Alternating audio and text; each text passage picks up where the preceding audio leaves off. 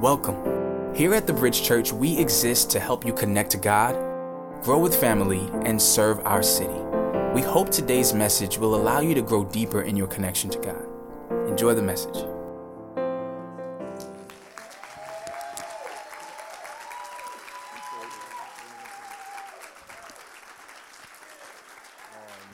Oh man. Am I on? What's up, y'all? How y'all doing? Y'all good? It's lit. First of all, no, real talk. It's 2018, y'all. How was 2017 for y'all? It's okay? It was all right? Good? It was a little rough. I had some rough patches, y'all.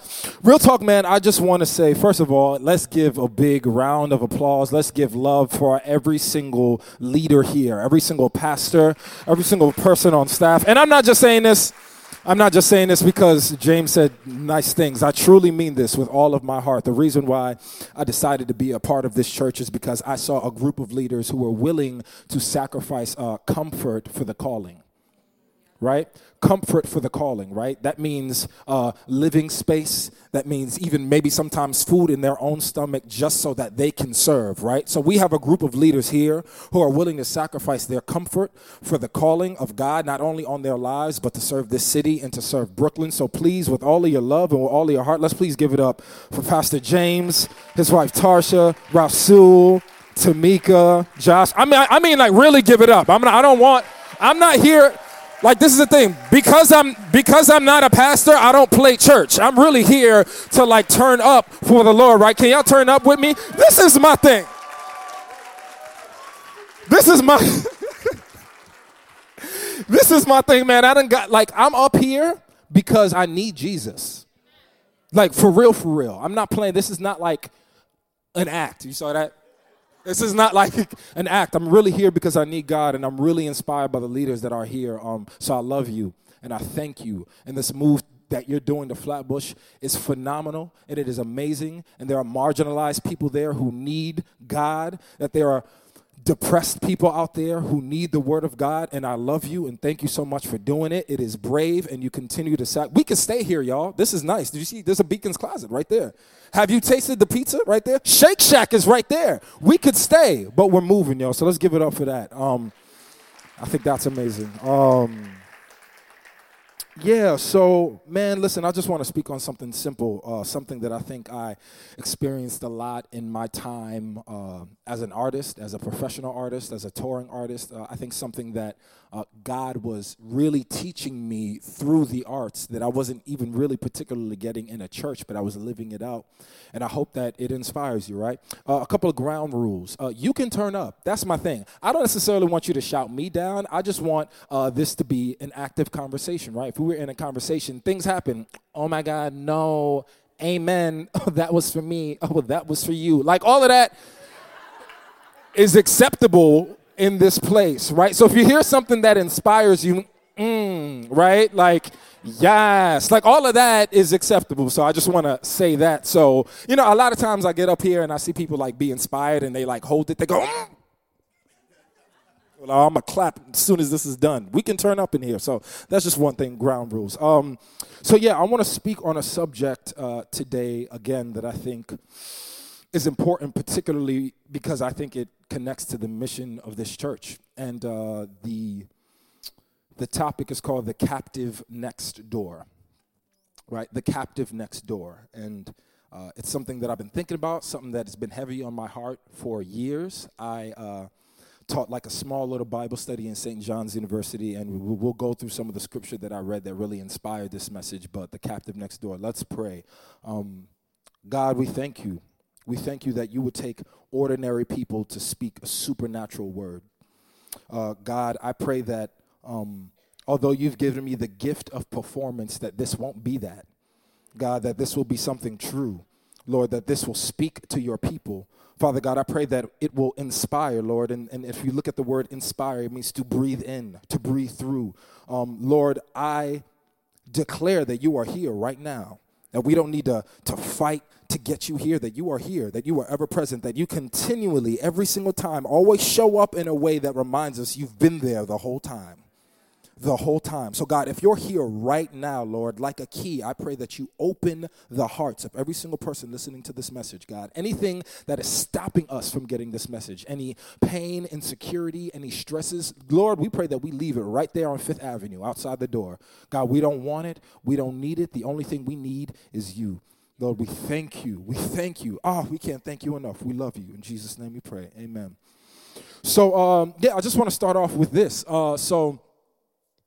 I think, especially in New York City, right, every time you meet someone, what's the first thing they sort of ask you? Like, yo, what do you do?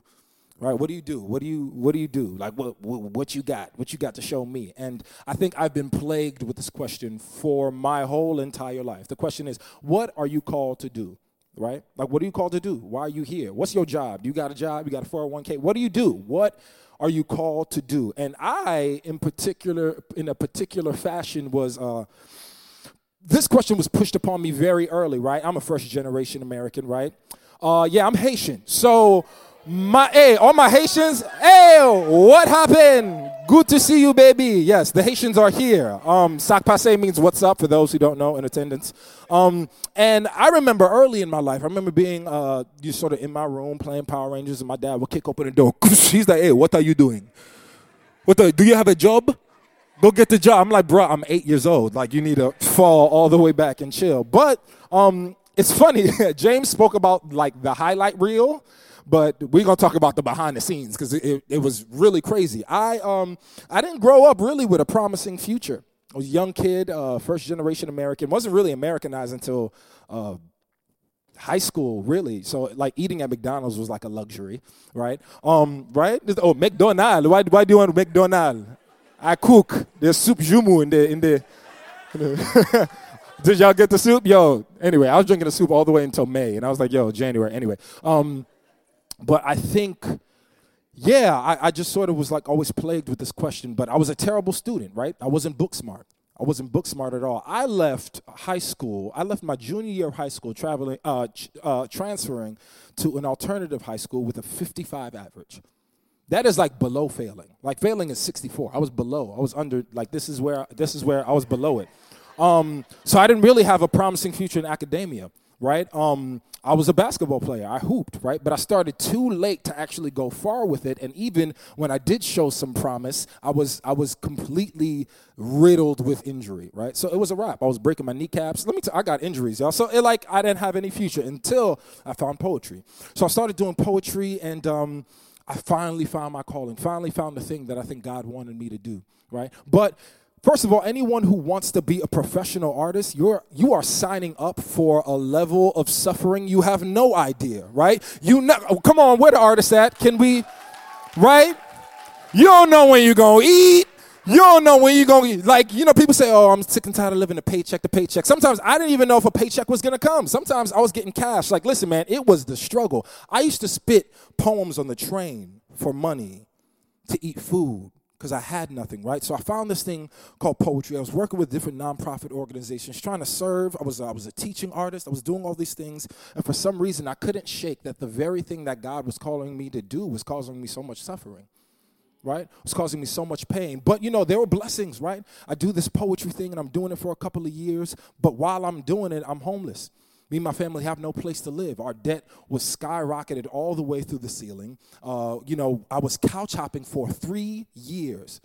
3 years. So much so that I was on tour once, and they, gave me a hotel room. I was so used to not having anything. They gave me a hotel room, and I was like, this for me? And they were like, yeah, it's for you. And I remember I laid and I fell asleep on a bed, and I cried because it was the first time that I had slept in a bed in 3 years. When I was couch hopping, I was sleeping in my uncle's house on a love seat. I'm 6'3". I was on a love seat. It was half my body. I still have back problems from it right now, right? So I was going through all this turmoil, but I was still doing God's work. But I'm like, why am I going through all this pain? But, great things happen. I end up going to a school named the American Academy for Dramatic Arts, right? At it all day. We got people up in here in the building. But while I was there, I was still broken. I couldn't tour and do poetry as much, so I remember being in constant hunger. I remember going downstairs to this little cafe called Tasties, and I used to get the sample cup of soup and some free crackers that the dude would let me have, and I would eat it for lunch because I had no money, right? But then more blessings came, right? I ended up getting a full scholarship to St. John's University, and it was great.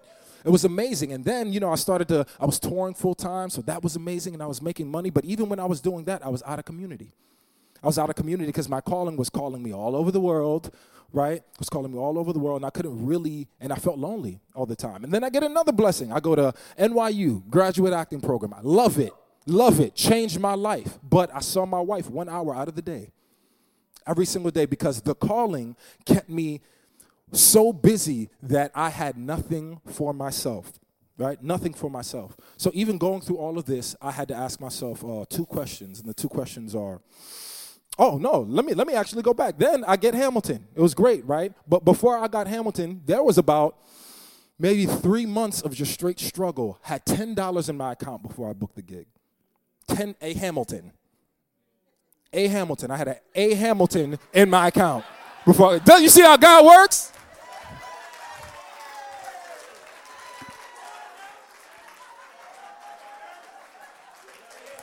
Great is your mercy for me. Real talk. Credit card charge that we had just moved. I looked my landlord in the eye. I was like, yeah, I can pay the rent. Had no idea, completely living on faith. But I'm like, why? Why is the very place that God is calling me causing me so much pain? Why is it? And then I had to ask myself, why should I press forward in the midst of this turmoil and suffering? These are the 2 questions I wrestled with every single day. To be honest, I still wrestle with. It's so crazy, y'all. Last night I was leaving the theater and I was wrestling with these questions. I was tired. Yo, this is my first time in church in 6 months since I booked the gig. I've been out of community. I've been lonely, but I also know I am where God has called me to be. So what is this thing? What is it? Why is it? Why is that happening? God, listen, man, I had to be honest. There were so many laments that I grew with this level of spiritual pessimism that was disgusting to me. I couldn't even believe I had the spiritual pessimism as someone who claims Christ's name as my Lord and Savior. I would wake up every single day and people would be like, God is good. I'm like, yeah, whatever. Right? Attributing these terrible things to God's nature that are not a part of his character at all. Right? So, and I don't know if anyone is in there right now, right? I believe that there are people right now in here that God has called you to a particular place, right? And you are in, I think I saw this, you are in alignment and you are in assignment, but you are suffering, be it lack of financial stability, being lack of community, sometimes being overfilled with self-doubt, with hate, with fear. God, why do you have me here? Why do you have me here? And then really when I was touring and I was going through all of this, this is when I really started opening my Bible and really trying to figure it out. And I read this story that I think just really changed my life. It really changed my life, and it really changed my perspective of what I have, and I just pray and hope that it blesses you. So we're going to go into the book of Acts. The book of Acts I particularly love. It's written and it's penned by Luke, the same Luke who wrote the Gospel of Luke, so it's sort of like a 2-parter. What I particularly love about the book of Acts is that it is really a series of eyewitness accounts, right? Like people who saw the thing. Like you ever talk to someone who saw the thing? Like, nah, yo, I was there. Like anyone who saw the Mayweather fight? Nah, I saw him. Knocked out McGregor. Boom, I saw it. I was there. Like that's what the book is filled with, eyewitness accounts. Eyewitness accounts, but also really the movement of the early church, right? The first Christians, the people who are first lifting up Jesus' name and running around and doing it. But what's particularly moving about this text is that it walks with people who are literally suffering because of the calling. Every single time. And when I say persecution, I don't mean people talking smack about you on the internet. I'm talking about death. Let's be clear. I'm talking literal death. I'm talking and state-sanctioned death, right? Like people saying, we're going to kill you and we're going to be okay with it just by lifting up the name of God. Period. That's what we're talking about here. So it just gives us a little bit of context. We follow these two dudes. We have Paul, right? Paul who gets this dream. He gets this dream of a man in Macedonia. And in this dream, this dude's like, come, we need you. We need you. So literally, he's answering the call. He believes that this is a call from God that is telling him to go to this place, right? Because they are in desperate need of the gospel, right? You with me? You still with me in the story? Because when I tell stories, I'm like all over the place. You with me, right? Cool. So he's answering this call, and he ends up going. And not only was he going to, so he ends up going to Philippi, right? And if you think about it, Philippi was a large Roman colony, but also the leading city of Macedonia. Right, so they're going into like the epicenter. That's like if God was like calling you, like, "Yo, man, I want you to go to the East Coast," and someone's like, "All right, let's go to New York."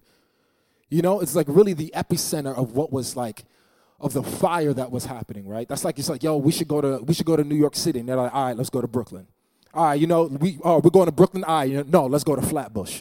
Right, this is literally what it is, going to the epicenter of where fire was taking place. So we pick up right here in Acts chapter 16. It'll be up verses 16 through 24, right? So y'all with me? We following? Cool. So this is Luke here. He's speaking. He says, once we were going to a place of prayer where we were met by a female slave who had the spirit by which she predicted the future. A spirit by which she predicted the future. She earned a great deal of money for from her owners by fortune telling. She followed Paul and the rest of us, shouting, "These men are servants of the Most High God who are telling you the way to be saved." Right? So she's just going around hating, boom, right? Hating, just straight hating. But in this moment, but in this moment, right, they said that she kept this up for many days. I don't know how many days are, but I can't handle people screaming at me literally for 20 minutes. But many days she kept this up. Many days she kept this up, and it says, finally, Paul became so annoyed that he turned around and said to the spirit, "In the name of Jesus Christ, I command you to get out of her." Interesting, right, that he spoke to the spirit, not her. He said, "I command you, get out of her." Right? At that moment, the spirit left her. Now, when her owners realized that their hope of making money was gone, they seized Paul and Silas and dragged them into the marketplace to face the authorities. They brought them before the magistrates and said, "These men are Jews and throwing our city into an uproar by advocating customs unlawful for us Romans to accept and practice." And this is when it really gets crazy. The crowd joined in on the attack. The crowd joined in on the attack against Paul and Silas, and the magistrates ordered them to be stripped and beaten with rods. It's so funny. I'm just going to stop right there. I think sometimes we forget the magnitude of the very thing that we're actually reading. There was a point when reading the Bible, I got bored with God's resume. And I actually stopped reading the thing as a truth and started reading it like as narratives and stories. This is not just narrative and story. This is a real thing. They were beaten with rods, flogged, right? Flogged. After they were flogged, they were thrown into prison, and the jailer was commanded to guard them carefully. And they received these orders. They put them in an inner cell and fastened their feet in stocks. So you can only imagine after reading this how tight I got. I'm like, word?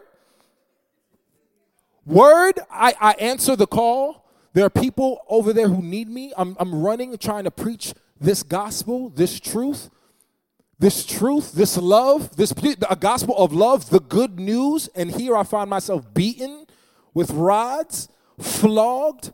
Do you know floggings were so severe back then, they actually used to get flogged and they would throw salt on the wounds and people would die simply from that. They find themselves in this place, right? Two faithful servants literally going about their day trying to do the work of God, going through trials unimaginable. So, and sometimes I think we over-holify people in the Bible. Like, but it's okay. He prayed and God is good. I can only imagine the level of injustice one would feel if you're literally walking in light, trying to do something beautiful, and you get beaten with rods, flogged, and thrown into prison. I can only imagine the level of injustice, of wrongdoing. I can't imagine how forsaken they might have felt in that moment. Right? I mean, let's be real honest. Everyone in here has probably had a moment of feeling forsaken.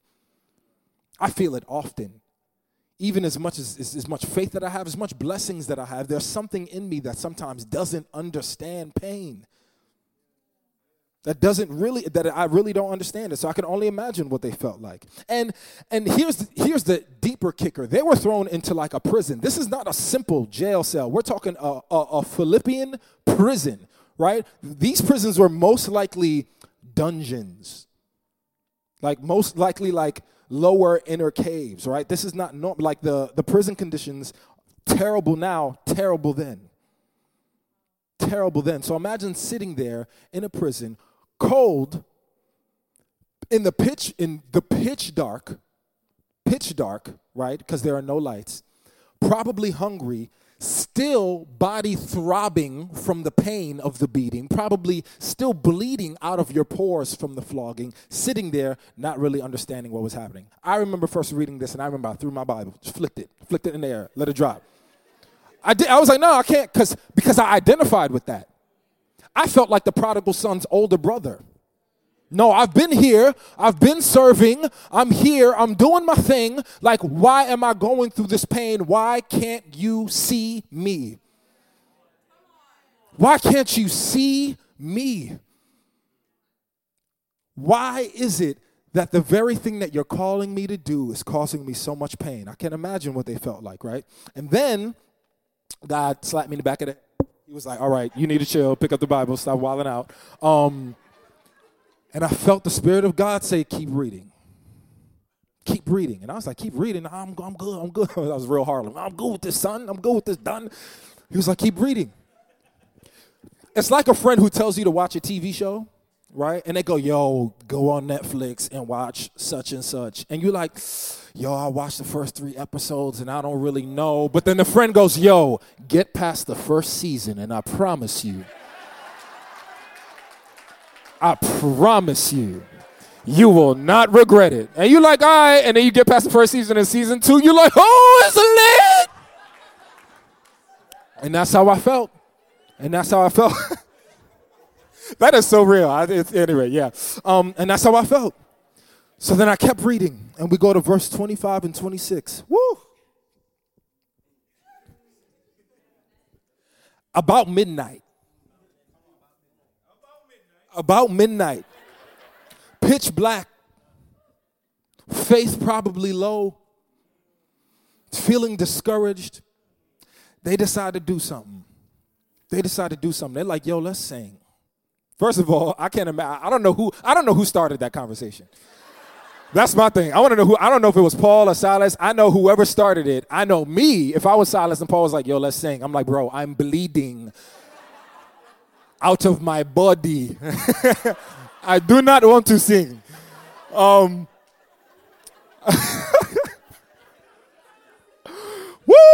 Let's turn up. I don't want to sing. Someone started it. I don't know what song it was, but they started singing. About midnight, Paul and Silas were praying, and they were singing hymns to God, and the other prisoners were listening to them. And suddenly, there was such a violent earthquake that the foundations of the prison were shaken. At once, all of the prison doors flew open, and everyone's chains came loose. And I started wilding out. I was lit.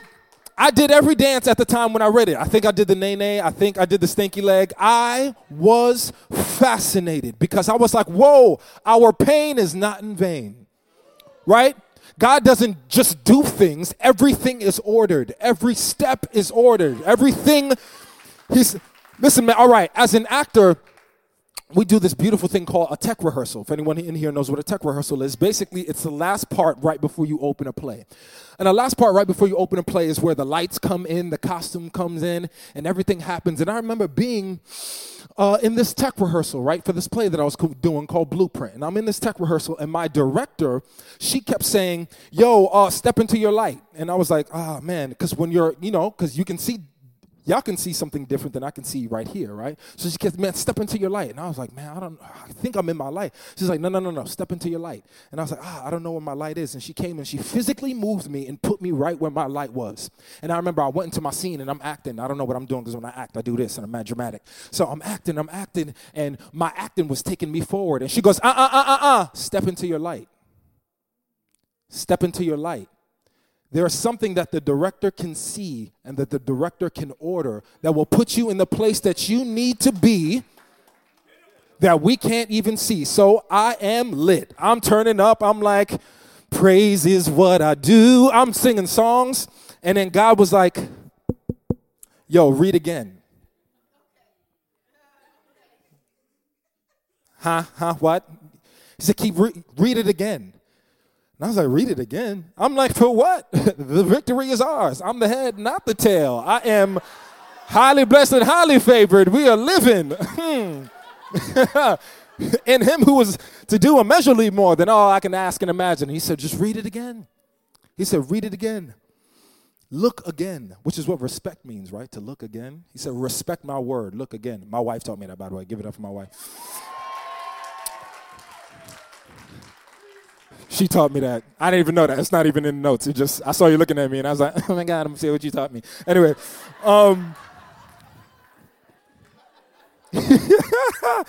He said, read it again.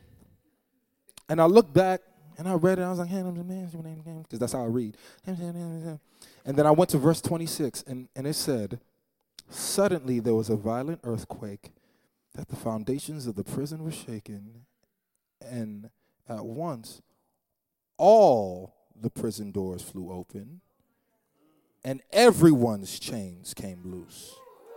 And I said, hold up, wait a minute, hold up. Man, I breezed by that, because sometimes we want the blessings from God so much that we'll breeze by truth just to get what we want. And I said, wait a minute. At once all the prison doors flew open, and everyone's chains came loose. And then I immediately started weeping. Because at that point, I spent my whole life being a victim of my own circumstance, that I forgot what my circumstance could do for someone else.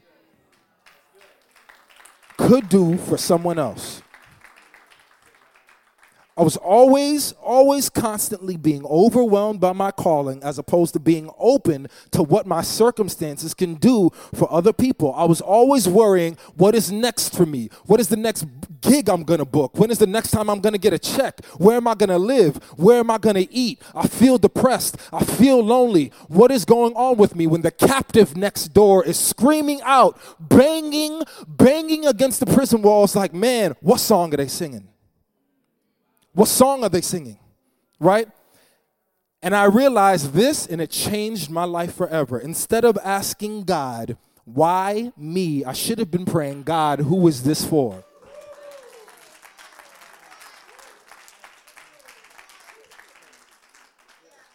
I remember one time I said, God, I was praying. I was like, God, what about me? And he said, what about you? He said, I'm saying what about you because I told you I already got you. There's someone else who needs me. Keep moving.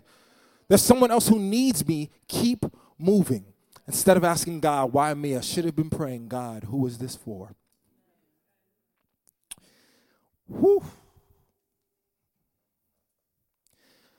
Because the thing was, man, I used to be a captive. I used to be the person who was next door screaming, what's going to happen? Man, and I praise God that someone moved through their mess and they sang their song so my prison doors can fly open. I remember that, and I can never forget it. So this is the thing. I can imagine what it is to be there, right? Imagine what it is. Just sit there. What it must feel like to be sitting in a prison. No food, no water, no lights, pitch black, no sign of hope, faith on empty, and all of a sudden you start hearing a song. You just start hearing it. You don't know what the song is. You've never heard it before, but for some reason you start feeling the ground is starting to shake. Starting to shake a little bit. It's starting to move, and then the concrete, it starts to split, and then dust and debris starts to fall, and then the rusty hinges on this prison door literally starts to crack upon your very eyes. The thing flies open. The Bible said it flew open, and then the very stocks that are on your feet, the very chains that you're on, start to crackle, start to snap, start to pop, and then the very thing breaks, and then all of a sudden you have freedom. All of a sudden, you have freedom. All of a sudden, you are free. If we understood the magnitude of what our circumstances can do for other people, we would see freedom beyond our mind. God will continue to blow your mind every single day. Thank God Paul and Silas were so rooted in obedience and so rooted in perspective that they chose to sing as opposed to complain, that they chose to sing and pray through the trial, through the error, through the pain. And then at that point, I was like, woo, all right, I got it. I got the word. I'm good. I'm overwhelmed. To close the Bible, I just put it aside. I said, I'm good. And then I heard it. And God was like, keep reading. He said, keep reading. I was like, keep reading. He said, keep reading. And then I go to verse 27. The jailer woke up, and when he saw the prison doors open, he drew his sword and was about to kill himself because he thought the prisoners had escaped. Now, in this culture, that was punishable by death. If you are a jailer watching and guarding out and the prisoners left, he could have been killed. But Paul shouted, don't harm yourself. We are all here. Don't harm yourself. We are all here. The jailer called for the lights, rushed in, and fell trembling before Paul and Silas. And he brought to them, and he shouted out. He said, sirs, what must I do to be saved? Woo! What must I do to be saved? They replied, believe in the Lord Jesus, and you will be saved, you and your household. You and your household. Then they spoke the word of the Lord to him and to all the others in the house. And at that hour and in that night, the jailer took them and washed their wounds. Washed their wounds. Then immediately he and all his household were baptized. Everyone in the house. Mama, sister, brother, sister, baby, daddy's cousin. Everybody got dipped in the water. The jailer brought them into his house and set a meal before them. And he was filled with joy because he had come to believe in God, he and his whole household. And then I realized that the song that was sung doesn't just provide freedom for you. It doesn't even just provide freedom for the captive next door. It even provides freedom for the one who imprisoned you in the first place. For the one who imprisoned you in the first place. And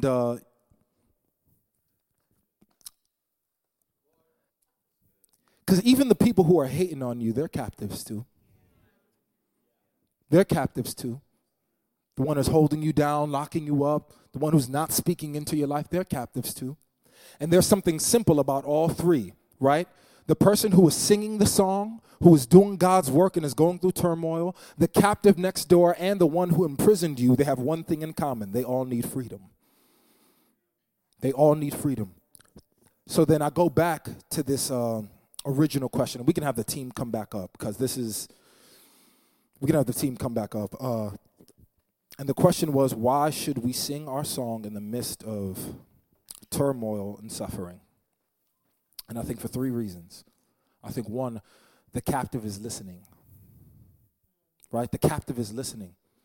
I think right now in our workplaces, right now in our church, right now in your household, there is someone who is a captive right next to you, and they're watching you go through your trials, your tribulations, your pain, your suffering, your insecurities, and they're like, man, and they're leaned in, and they're like, and they're listening.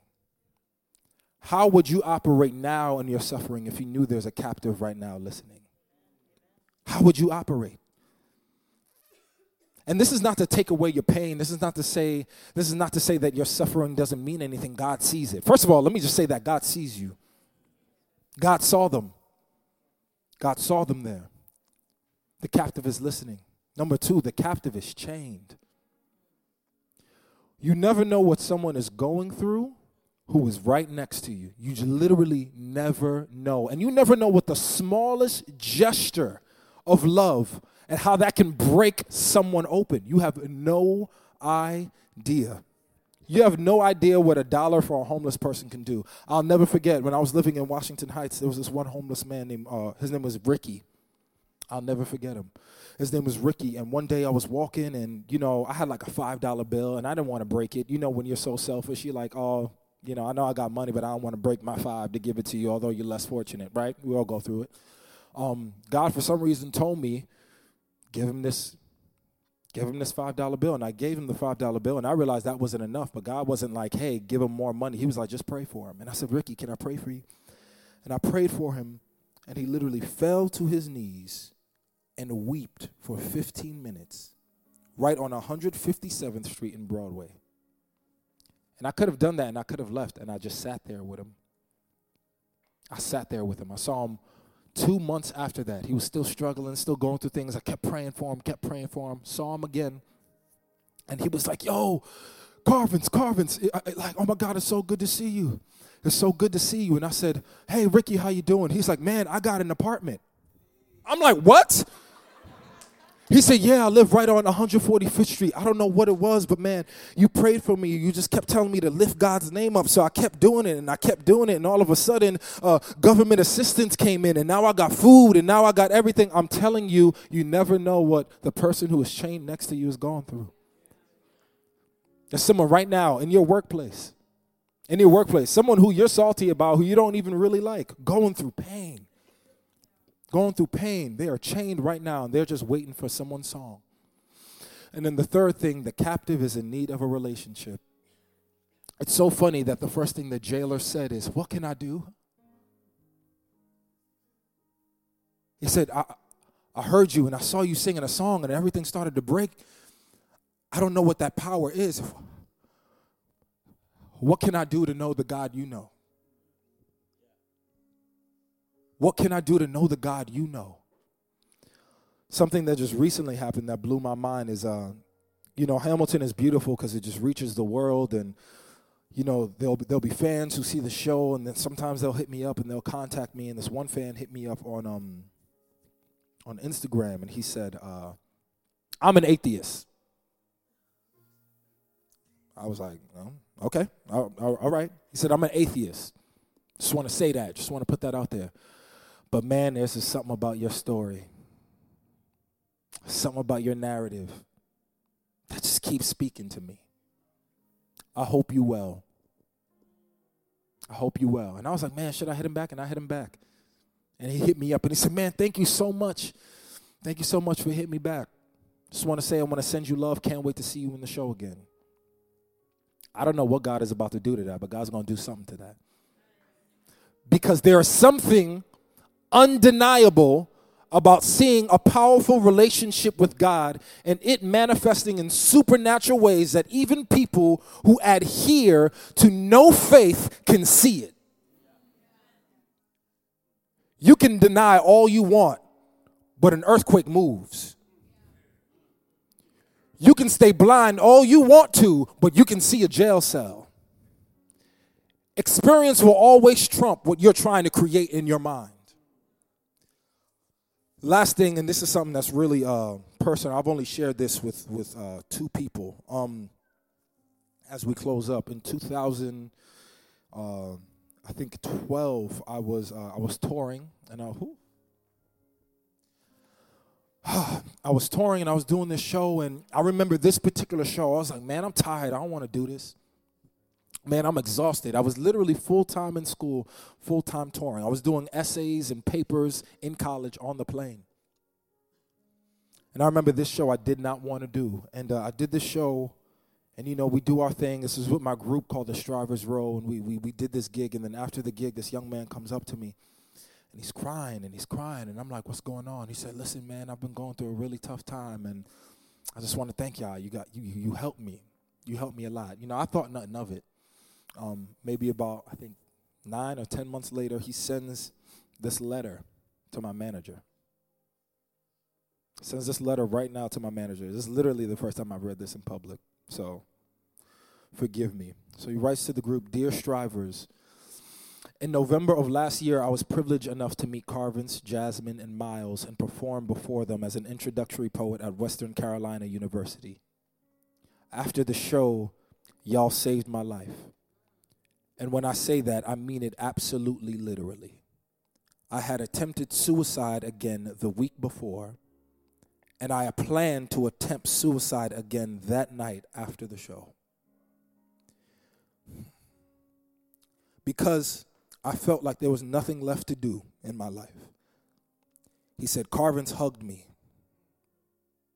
He just hugged me and listened to my story and told me that my life was actually worth living and that I had so much more good to spread and that so many lives to save. And hearing that from him was the first time I really believed it since I was a child.